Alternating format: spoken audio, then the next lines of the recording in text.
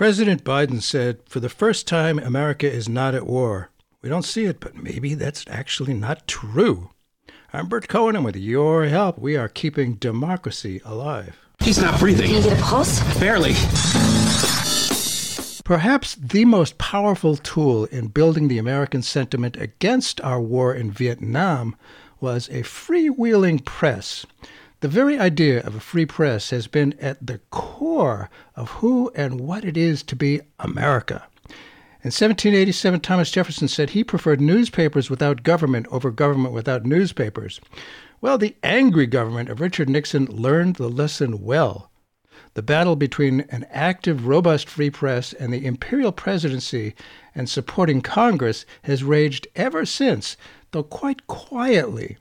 In the late 60s, as some of us recall, on the 6 o'clock TV news, nearly every night we saw American boys, yes, quite young men, in terrible situations in Vietnam, often coming home in body bags.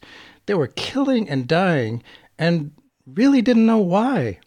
It was they, the soldiers, who started wearing peace symbols and calling for an end to the bloody, murderous madness. Nixon and others didn't like that being on TV. They sure as heck didn't want us to see that.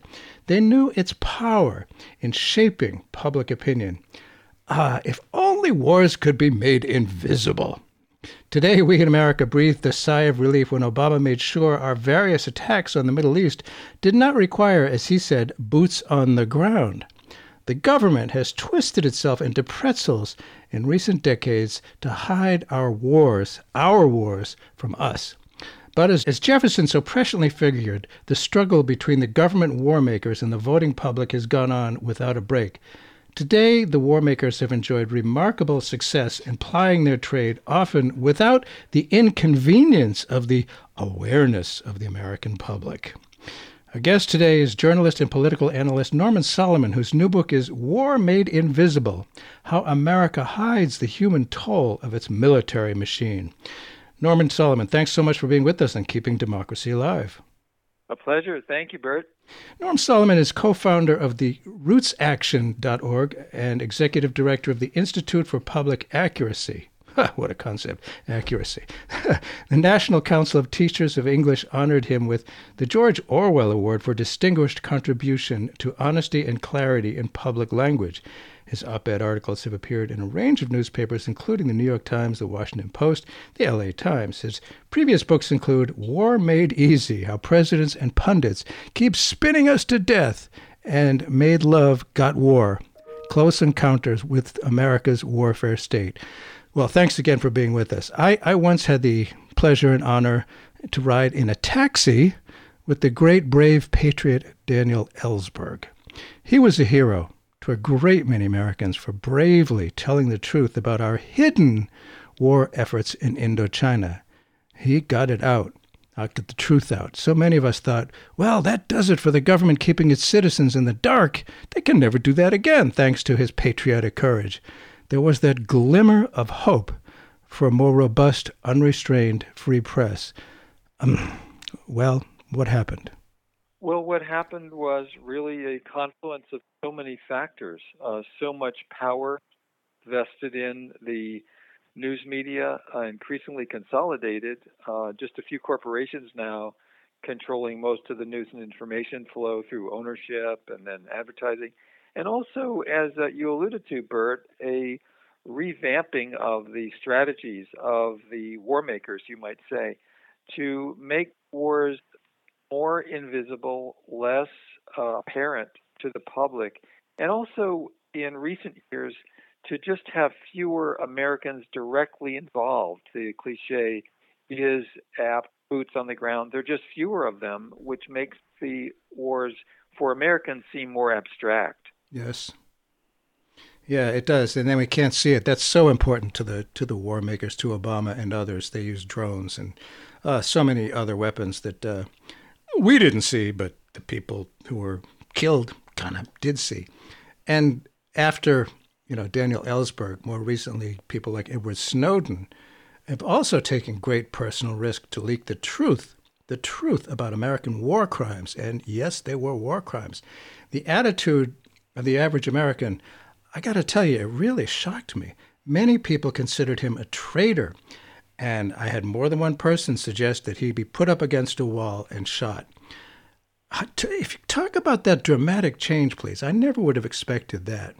Well, it has been increasingly bipartisan, and that is a concern. And as a progressive Democrat, it's something that has alarmed me greatly, as it has many other folks, that when you go back to the beginning of this century, after 9/11 and the tragedy of that terrible event, for a while there was a unity of support attacking Afghanistan. I note in my book that fully 90% of the public told Gallup poll at the time of the attack on Afghanistan in October of 2001 that they supported it, and only 5%, so 1 out of 20, only 1 out of 20 opposed that attack.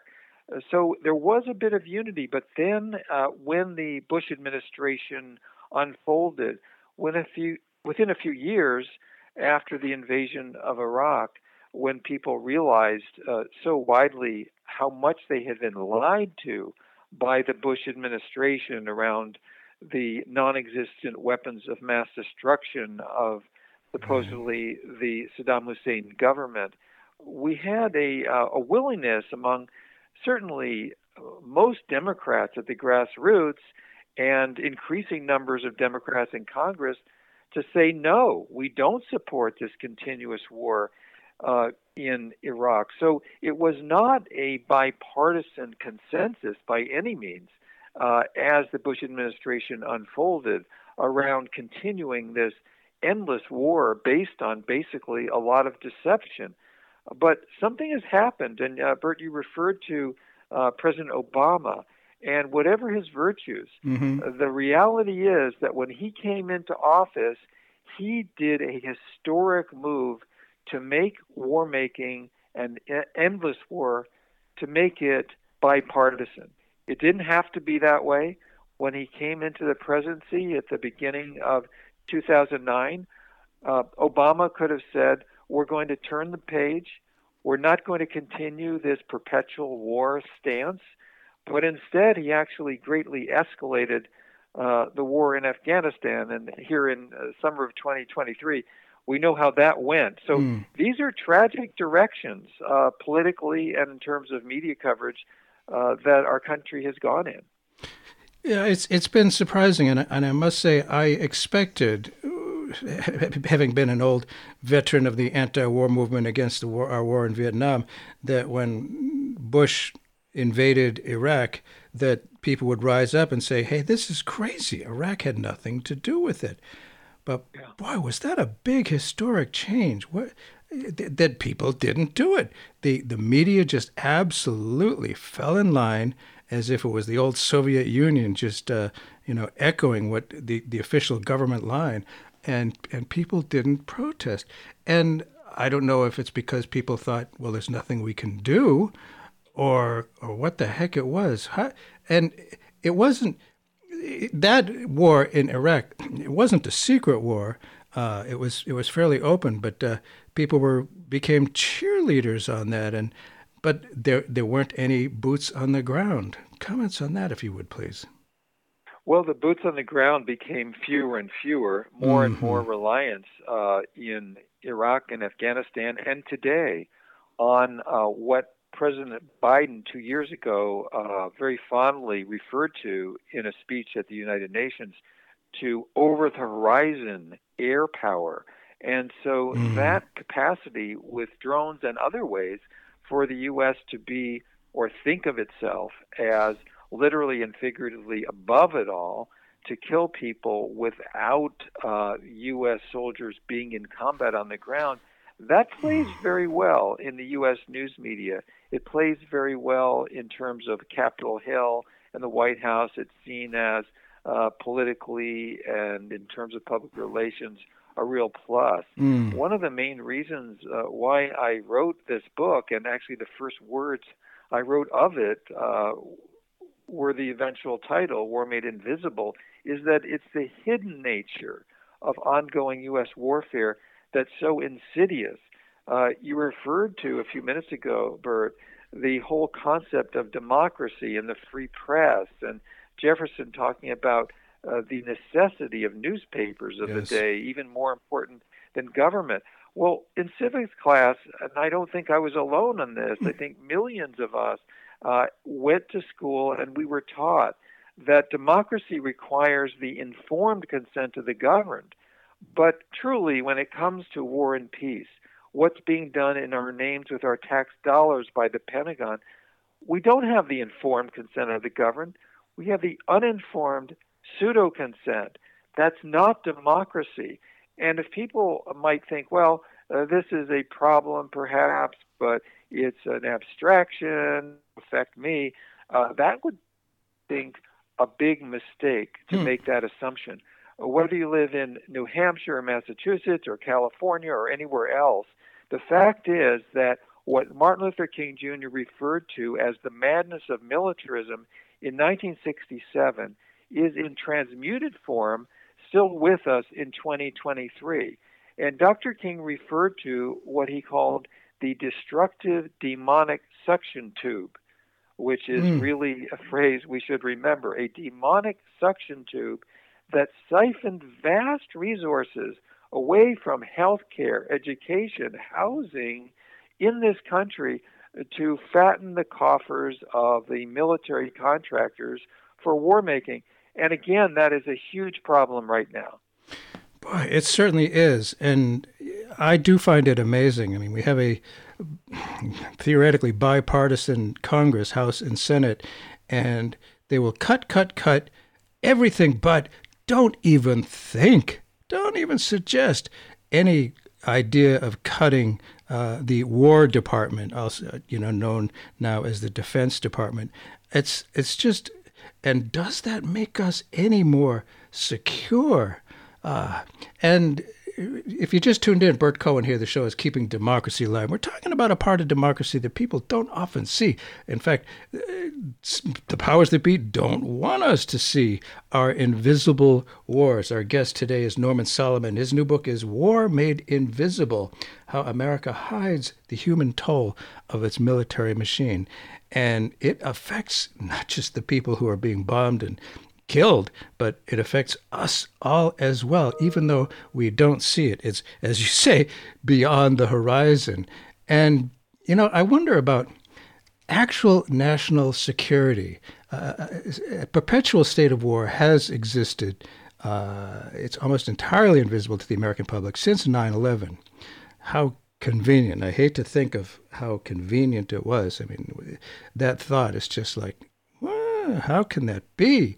But I wonder about national security. And I remember they talk about invisible wars over the horizon. Cambodia, very far from here. There was the secret bombing of Cambodia in 1970. And somehow, I don't think it was a secret from the people of Cambodia. The bombing, the carpet bombing, the massive bombing. Today, on TV, we see Russia's war on Ukraine every day. But if you were to ask the average person on the street, what, if any, wars is the U.S. currently involved in, I'd suspect you'd get blank stares. What is going on that we are in the dark about? I mean, how many? There's no secret bombing of Cambodia, but what kind of invisible wars are there at this date in mid to late 2023? Well, it's a great question that can be met with some answers. At the same time, a lot of it is kept secret. We have special operations units, as my book points out, in well over 100 countries, which is really staggering. Most countries in the world have U.S. special operations units stationed there, and they are almost by definition secret. But we do know that the United States has troops on the ground, about 1,000, including in combat in Syria. There are also airstrikes in Syria. There are airstrikes in Somalia. There are troops in many countries in Africa, some of them engaged in combat, some of them engaged in training. The air cover has been involved. And there are other even more insidious aspects. There was just a coup in Niger. Well, we didn't get media coverage except in The Intercept and some progressive outlets about the fact that the man who took over the government, the military officer who came out on top engineering the coup, was trained by the U.S. military. And in point of fact, that's not an anomaly. The great journalist who I cite in the book, Nick Turse, has pointed out that many times, and he documents the countries and the names, many times democratic governments in recent years have been overthrown by men, and they are men who were trained explicitly by the Pentagon. So it's a way of undermining the possibility for democracy and stability in many countries in Africa. We have, according to the leadership and the scholarship at Brown University, an excellent program called Costs of War, we have a much wider counterinsurgency, so-called counterterrorism activity by the U.S. military now than was true 10 or 15 years ago. So it's very widespread. It's extremely expensive. And I would note to people that President Biden has signed record military budgets in the last few years. And he's always done it with a smile. He's always done it in the Oval Office, ironically enough, at the time when people celebrate the Prince of Peace in late December. And these huge military budgets are there for a reason. They're a reason that involves tremendous profits for Raytheon, Boeing, Northrop Grumman, other military aerospace contracting companies. And Bert, you were talking about the movement against the war in Vietnam, and it reminds me that back then there was an anti-war slogan, a sardonic, ironic, and angry one that went something like this: war is profitable, invest your son. Well, now, with relatively few U.S. soldiers in combat, we might say war is profitable, invest in McDonnell Douglas or the current incarnation of these military contractors. Wow. Yeah, it's so clean and neat. There's no messy blood lying around there. The boots are not on the ground, but it goes on. And language is so powerful. You know, after, as you say, after the Second World War, it was called the War Department. Well, that's exactly what it was. But today, well, nah, it's not the War Department. It's the Defense Department. And there's the Department of Homeland Security, which to many of us sounds eerily like something about the fatherland, Homeland Security. Talk about how language eases our concerns with military violence and distances us from its impact. The use of language, very powerful. What first can be very startling, we become accustomed to and accommodated to. And you give a great example. To many ears, Department of Homeland Security did sound like the fatherland. It sounded vaguely Third Reichish, and yet over time, we are used to it. And I flagged the lowercase d word defense. Routinely, this astronomical military budget is called in conversation and in writing a defense budget. It's not a defense budget. If it was truly for defense, it would be much lower than it is. But we have become accustomed to hearing and referring to it as a lowercase d defense budget. Another example is the term national security. Right. We're told that agencies like the Pentagon and the CIA and the National Security Agency, that they are dedicated to national security. What about the climate emergency? What about the need to safeguard the planet and the natural world for future generations upon which all of life depends?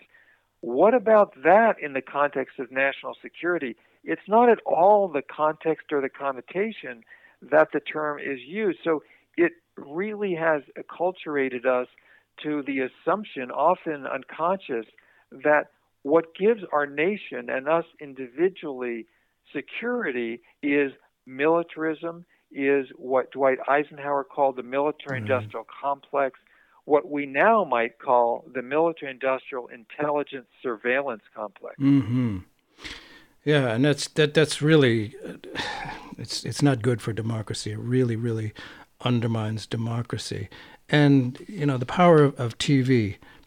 I don't think they got it initially in the early days of the war in Vietnam, how important it was.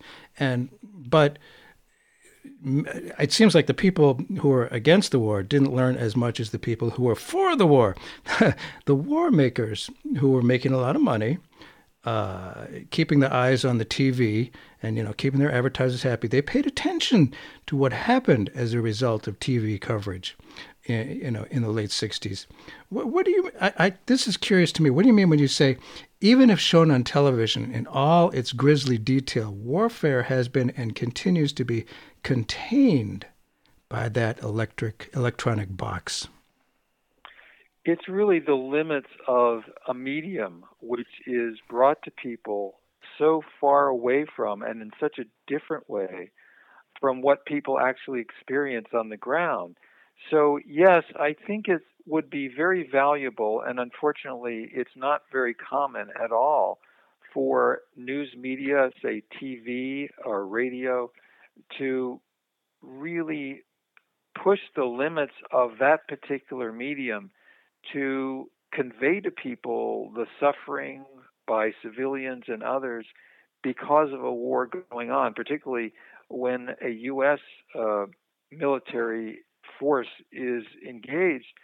Well, that would be much better than what we're getting these days and have gotten for a long time, which is the absence of even an effort to convey the suffering from U.S. warfare, although Right. the limits of the media have been pushed when it comes to the terrible war in Ukraine and the suffering because of the Russian invasion.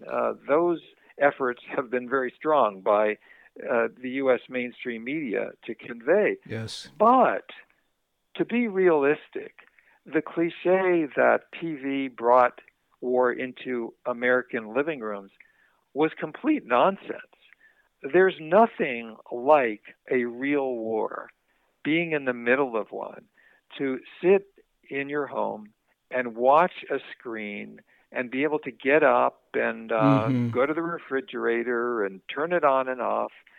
There's nothing like those two experiences. And yet, we've been encouraged to believe, and this would Mm. extend now to our cell phones and all the rest of it, we might be encouraged to believe, hey, this media coverage is really conveying to us so that we viscerally understand what these wars are like for the people in the middle of them. And I think that's really self-delusion.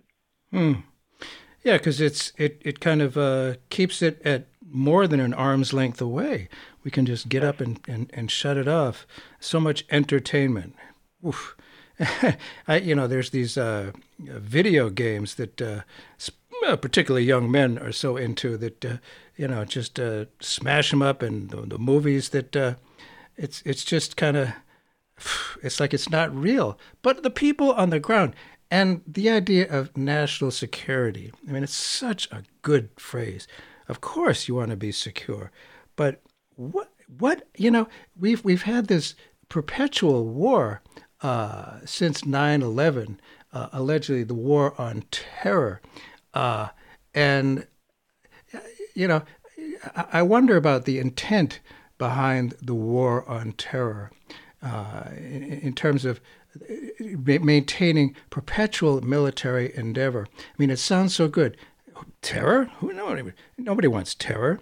And the idea of having it over there, I'm reminded of so many other wars. Well, we got to fight them over there so they don't come here. That was the case in the First World War. Of course, then we got rather directly involved in it.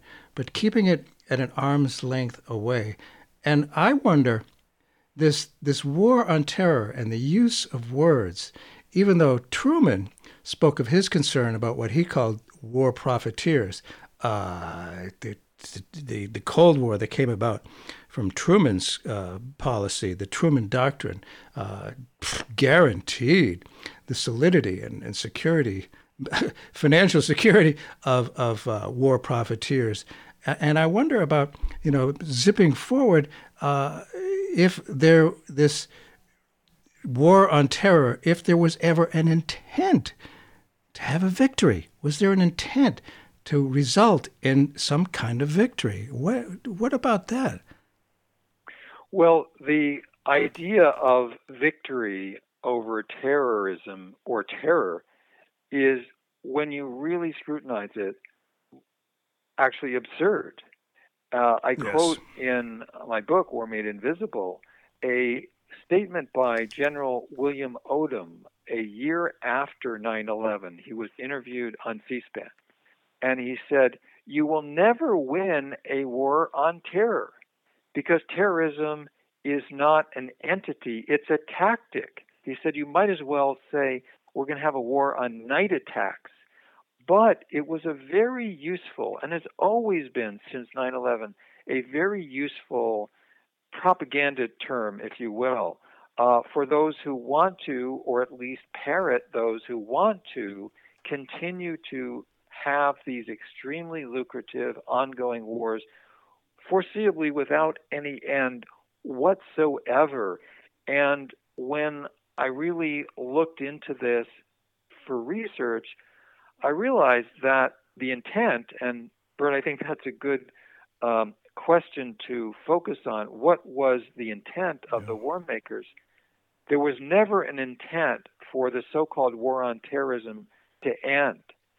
It can't end if we take at face value the vows that were made by President Bush right after 9/11. He spoke at the Washington National Cathedral 3 days Hmm. after September 11th, 2001.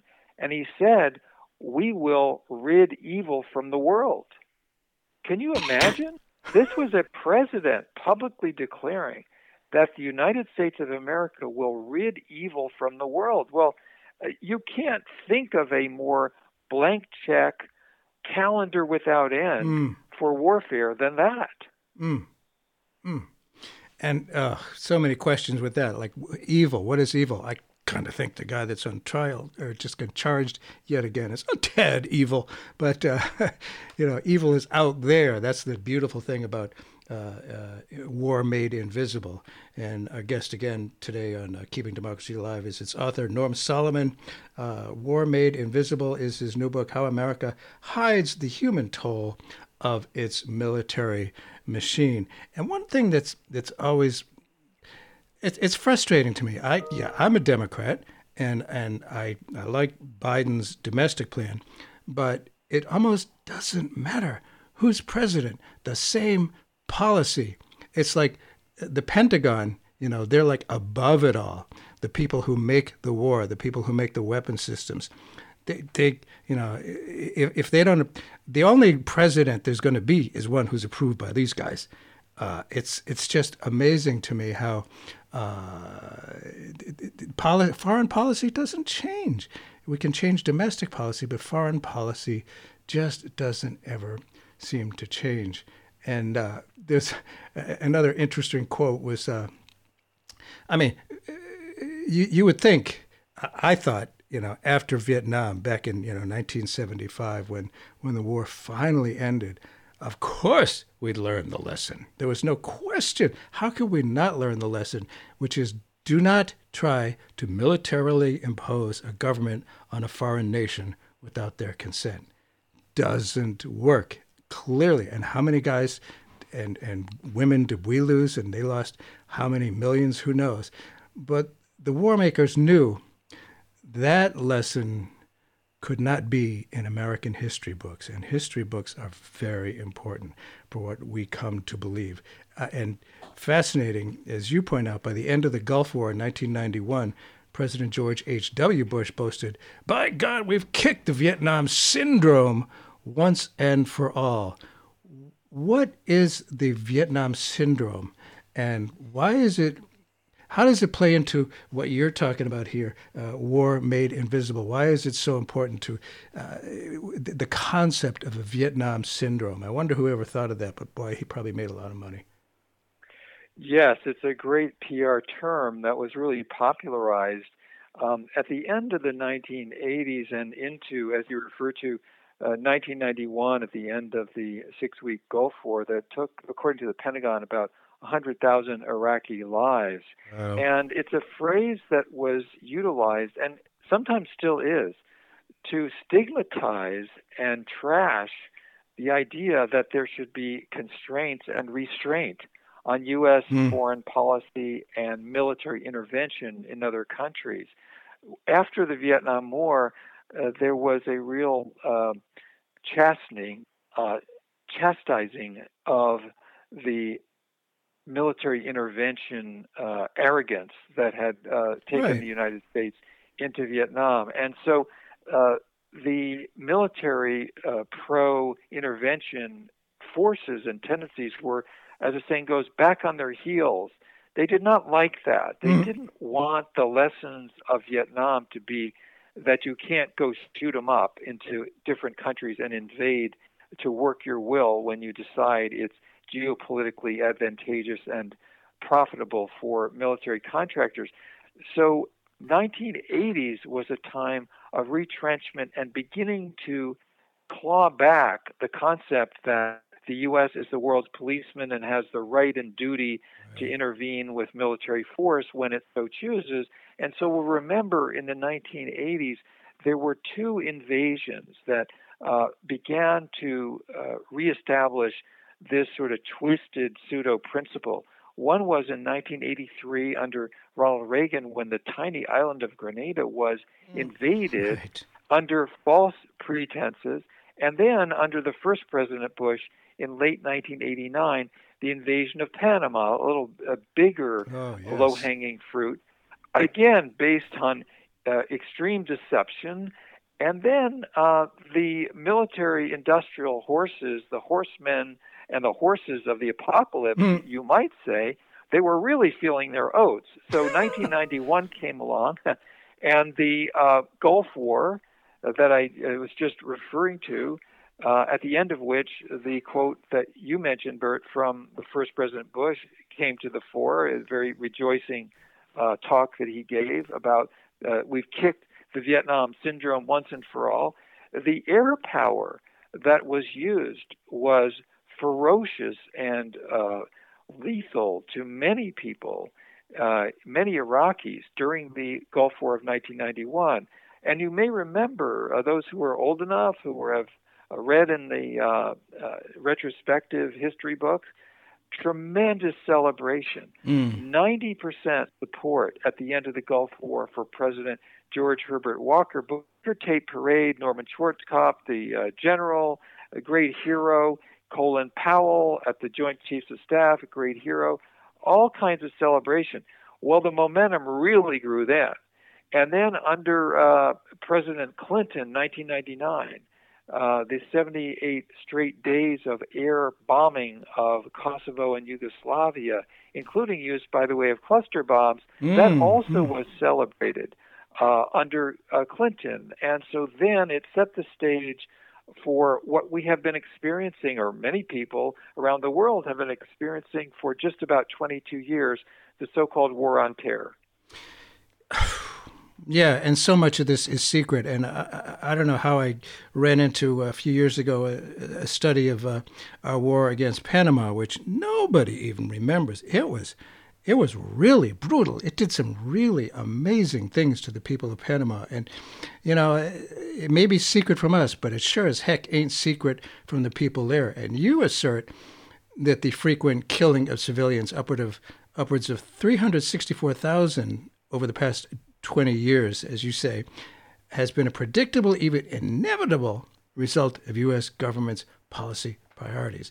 364,000 civilians killed. How, as I said earlier, we all want national security.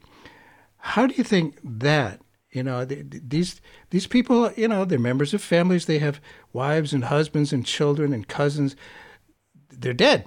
And they lost limbs and lives. How has that affected real progress toward achieving that elusive goal of national security? What do you think that's done? It's a secret from us, but not from them.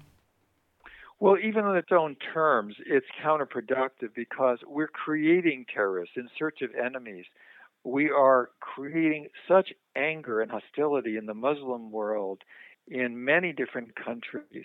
And the reality is that, in effect, the attitude in policy, if not clearly articulated from the United States, is that there are certain people whose deaths really matter, deaths really tragic, their grief is of great importance, and then there are other people who, in Right. this case, are at the other end of U.S. firepower, and they don't count, They don't is the count. tacit or explicit understanding. Literally, they aren't counted, and they aren't counted in terms of being human beings whose lives really matter. And the number that you just referred to, more than 350,000, was arrived at by meticulous research at Brown University at the Cost of War Project. Uh-huh. And I should say that that is civilians who were directly killed Ah, by these U.S. so-called war on terror operations, the post 9/11 wars. That's just a fraction, because the Brown University studies show that for every civilian directly killed, several have been indirectly killed by these wars through destruction of infrastructure, mm, of the environment, of healthcare, of mm-hmm. institutions in those societies. So just recently, the Brown University study came out with a follow up and found that when you add up the direct and indirect deaths from the post 9/11 U.S. wars, the number is 4.5 million deaths. Hey, wow. And the people of the world, they know who's doing that. They know who's Yes. doing that. So and it's true. One could say, well, since we've had this, perpetual state of war, there haven't been any more 9/11s. And doesn't that show that it's making us more secure? What do you say to that? Well, there are documents out of the State Department acknowledging that if the goal was to reduce, if not eliminate, the number of terrorist groups and terrorist killings, actually that goal has not only not been met, but the opposite is the case. There is far more terrorism and far more deaths from terrorist attacks in the world in recent years than at the time of 9/11. So it's been counterproductive.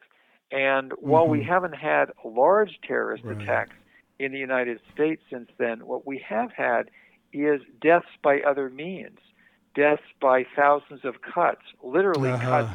from the budgets because of what Dr. King, Martin Luther King, called the madness of militarism, that what he referred to as the demonic suction tube. So you could, I think, plausibly make a strong case, a very strong one, that U.S. militarism has taken hundreds of thousands of American lives through the depletion of health care and housing and basic resources that people depend on for their lives in this country.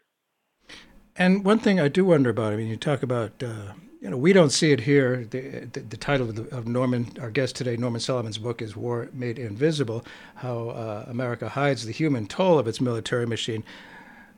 There's a racial aspect, is there not? I mean, Lord knows during Vietnam there was that term gooks, making the enemy less than human, somehow less than.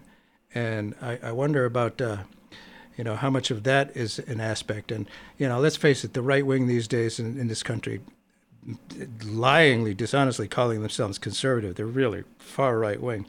They're white supremacists. There's no question about it. And this whole having America as the policeman of the world. We've beaten the Vietnam syndrome. We are number one, USA. And that whole macho stuff. It seems that there's a racial aspect to that. And the fact is that it's a huge world. What, 7 billion people, something like that? I don't think whites are the majority anymore. And what does that say about national security and about our policy? And boy, it just can't continue like this. Your thoughts? The phrase that you use is actually quite telling, and I hadn't thought of it quite this way. Policemen of the world. What is it about policemen, police officers in the United States that has come more to the fore in recent years? The killings of African Americans who have been defenseless, We know from video how terribly this has occurred. We had the uprisings of nonviolent, largely protests in recent years for Right. Black Lives Matter because of these uh, very widespread incidences, and often, usually, it's not captured. We don't even know about it. It's not captured on camera. Well, so Right. then, if we think of the term policeman of the world, then the term policeman in our own country has Uh-huh. a connotation of racial bias Yes. that is tilted against people of color, most of all against black men. And I think that this reality of U.S. foreign policy and war making is hidden in plain sight. And it took me quite a while working on this book before it fully dawned on me that virtually everyone who has been at the other end of U.S. firepower during the so called War on Terror has been a person of color. Mm. And so that is something that is virtually missing entirely from all U.S. media discourse about racism and the term that we now have heard more and more, systemic racism. Yeah. We know, if people are paying attention, we know that there is systemic racism in this country. It manifests itself in law enforcement, Oh. in the judicial system, in prisons, in banks that give loans for Uh-huh. mortgages, Uh-huh. in schools, in so many different ways. And yet somehow we are tacitly, through omission, encouraged to believe that systemic racism only affects domestic policy. Uh, It's absurd. And when we really take the time and have the discourse to think about it and talk about it, we have, I think, the opportunity to recognize and then change the reality that racism is part of U.S. foreign policy and U.S. yeah. war making. And I'm very explicit about this in the book. The U.S. does not bomb countries because people of color live there. But if people of color live in a country, that makes it easier for the U.S. to engage in warfare in those countries because of individual and institutional racism in the United States. Invisible. We need to keep it invisible, and that's one of the things the far right these days, the Republican Party. Uh, they want to keep themselves in charge. They don't want to be replaced, as it were, by people of color. It's so important to keep the others invisible and under our control. And I want to ask: there's a few books about war and war making. What prompted you to write your book? What's the angle of it, and what was the unmet need for it? Well, what I really felt was missing from the existing range of books is the hidden character of current U.S. wars increasingly in this century. I'd written a previous book that came out in 2005 called War Made Easy: How Presidents and Pundits Keep Spinning Us to Death. And War Made Easy came out a few years after the Iraq invasion, and before that, the Afghanistan invasion. And it really chronicled the propaganda techniques, the roles of news media and politicians, people in power, to convince us that wars are necessary to begin and continue. So I had this really strong impression as the years went by after that, that those techniques were continuing, but something else was gradually taking place. It was almost ineffable. It wasn't being named in public or really examined, but it was having a tremendous effect on our attitudes Mm. towards war and, in fact, the politics of war. And that was that they were becoming less and less visible, less and less conscious, more and more like white noise in the society. And at first, when I thought to write the sequel to that, a kind of a sequel, I thought, well, maybe I'll just title the book More War Made Easy. And then I realized that, yes, the warfare is continuing, but it's changing. And the domestic, inside the U.S. perceptions of the wars or non-perceptions of the wars, that has all really undergone a shift. And that's how I got to the focus of War Made Invisible. Interesting. Yes, there has been a perception shift. And your book tells the little-known story of the rise and precipitous fall of TV reporter and anchor Ashley Banfield as a cautionary tale of journalists being punished for straying from the official narrative. What does her experience reveal? Yeah, the cautionary tale that you refer to is very important in many ways because it not only, in this case, basically destroyed the big-time career of an up-and-coming TV journalist, but it also was an object lesson to other journalists who saw what happened. And the tacit message, not so tacit actually, was don't go there, don't do this kind of thing.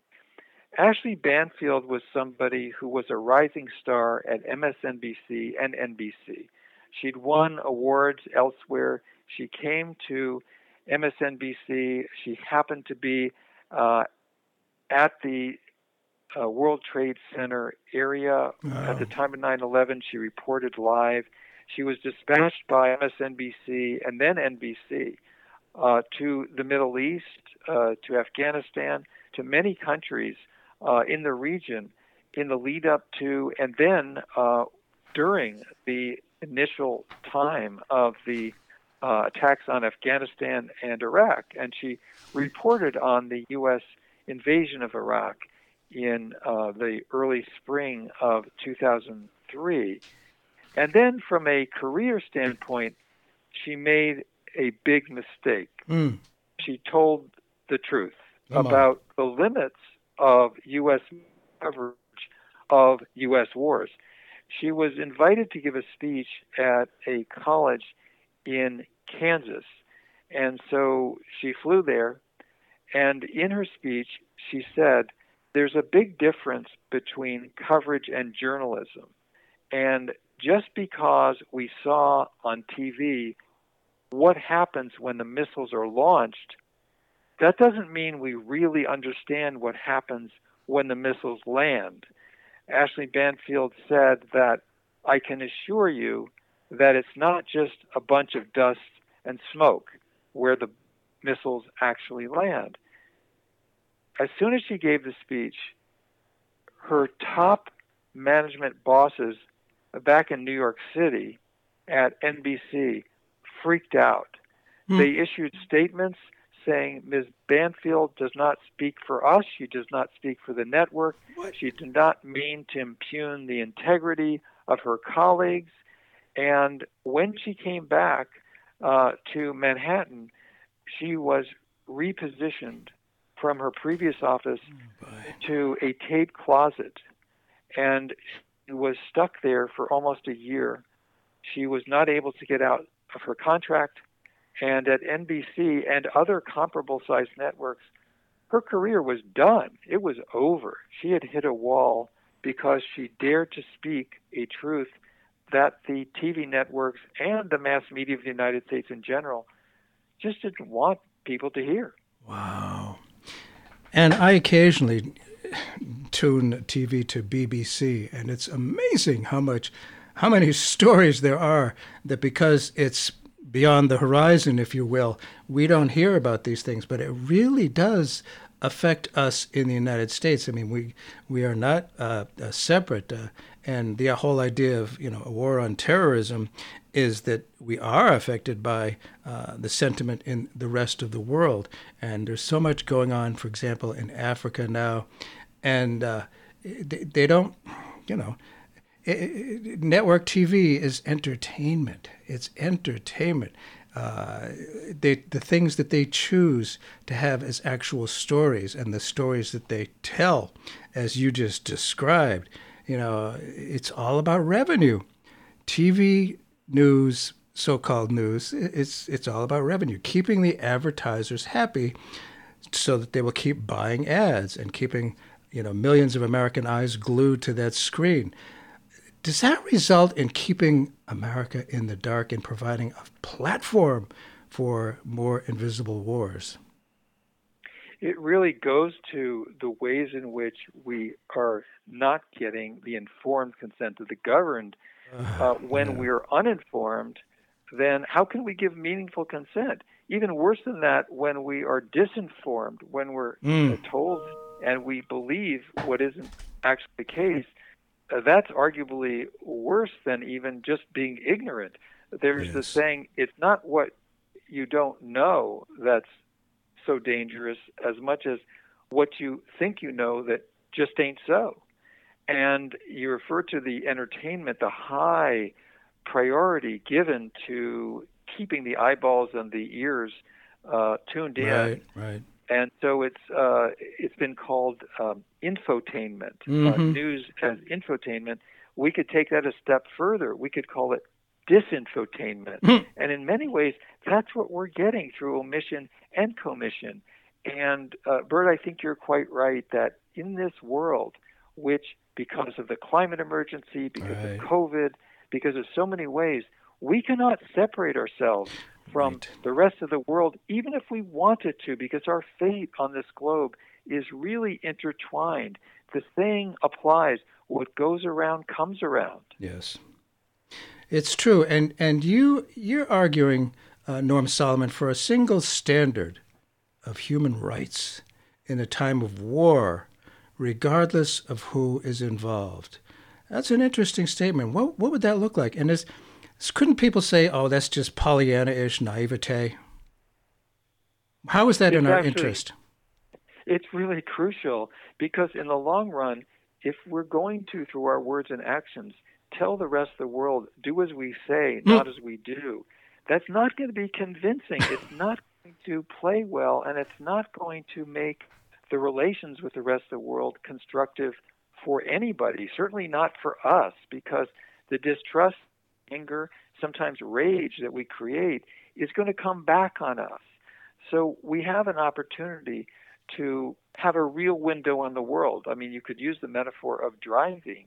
If your windshield is all fogged up, you're going to have a problem. You Yeah. would actually, even if you might not want to see what you are going to see, it's better that you see it. And Yes. quite clearly, I think, we can say with true accuracy that U.S. mass media, when it covers the rest of the world, so often tints our window on the world red, white, and blue. And if your Really. window is tinted red, white, and blue, you're not going to see clearly.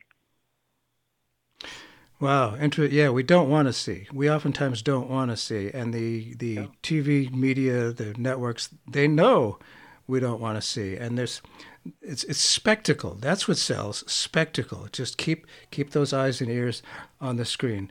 You say your book War Made Invisible contends that, quote, an imperative is to insist on telling vital truths and acting on them.